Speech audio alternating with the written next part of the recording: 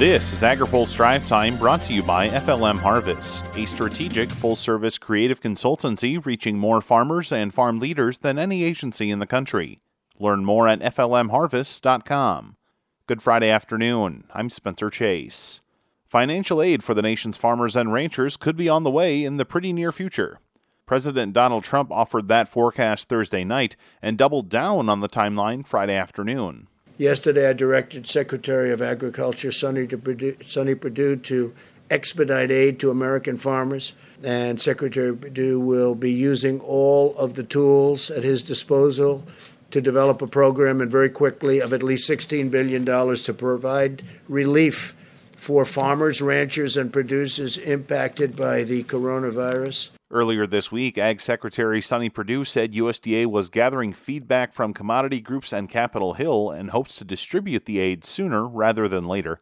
Trump says he wants the aid package to support a wide range of producers. We're working very hard to make sure our food supply chain is sound and plentiful, but we all know that begins with our farmers, cattlemen, ranchers, and producers. So we're going to be working with the small farmers, the big farmers, the cattlemen, the ranchers, all of the producers. We're going to take care of them. We're working with them right now. There's more on Trump's comments and Perdue's earlier remarks in our coverage on agripulse.com. One group of producers that's felt the hit of the coronavirus market reaction has been dairy farmers. USDA today announced it would allow dumped milk to be counted as milk marketings for the Dairy Revenue Production and Livestock Gross Margin for Dairy programs.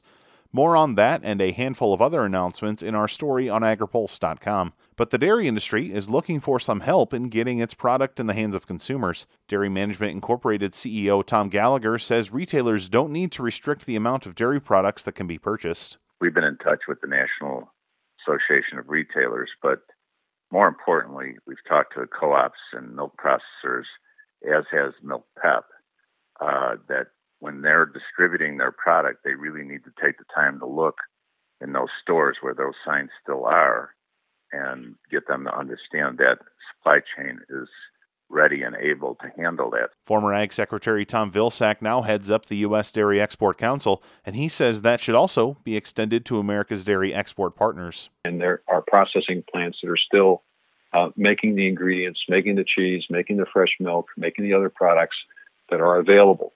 So there's no need for retail to try to restrict the amount that's being purchased by consumers, nor is there any reason for people on the export side to believe that any order that they need can't be filled by U.S. dairy, the U.S. dairy industry. We have product and we're open for business. Many retailers have removed the quantity restrictions after some industry outreach. Finally today, the coronavirus pandemic is bringing about a missed opportunity for the lamb industry. AgriPulse's Ben Nully has more.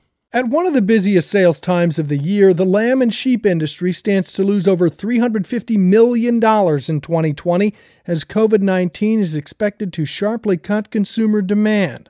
American Sheep Industry Association Executive Director Peter Orwick says the biggest hit has been from food service and restaurants. The restaurant food service trade is not only huge at these holiday periods such as Easter and Christmas, but overall it is over 50% of all the American lamb we sell. Lost food service sales have caused the second largest American lamb processing company to file for Chapter 11 bankruptcy.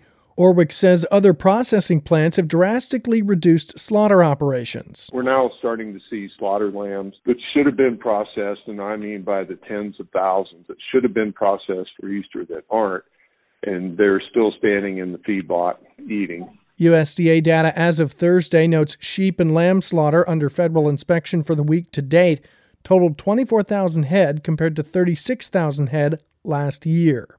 For AgriPulse, I'm Ben Nully. Now, here's a word from our sponsor. Today's AgriPulse update is brought to you by FLM Harvest, a strategic full-service creative consultancy proud to reach more farmers, farmer boards, and food and commodity associations than any agency in the country. Learn more at FLMHarvest.com.